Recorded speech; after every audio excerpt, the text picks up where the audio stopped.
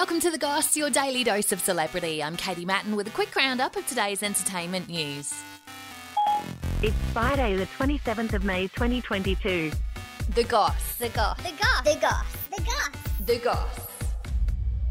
Kim Kardashian has apologised to her family for the way ex-husband Kanye West treated them over the years. That is something that I have to live with. She said he'd behaved badly and slammed him for talking badly about her family and including them in lyrics to his songs. Kim vowed never to stoop to his level, saying he'd always treated her family poorly. I think it was just a general difference of opinions on a few things that led to this decision. He deleted his posts on Instagram after backlash from fans over his abusive messages to Kim's new boyfriend, Pete Davidson. The couple became legally single in March this year with their $2 billion divorce ongoing.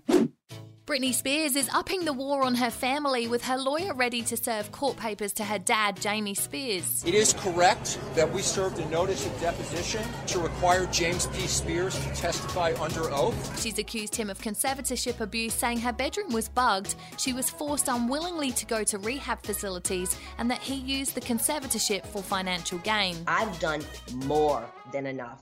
I don't owe these people anything. Britney's attorney Matthew Rosengart said he'll fly to Jamie's home in Louisiana to issue the papers. He claims Jamie Spears took $6.3 million of her money and that he continues to harass and bully Britney. They should be in jail. She's been very public about her issues with her family, including sister Jamie Lynn, who's been receiving death threats. I've only ever loved and supported her and done what's right by her, and she knows that, so I don't know why we're in this position right now. Since the 13-year conservatorship ended, she signed a book deal and is in talks with Resorts World to do another Las Vegas residency.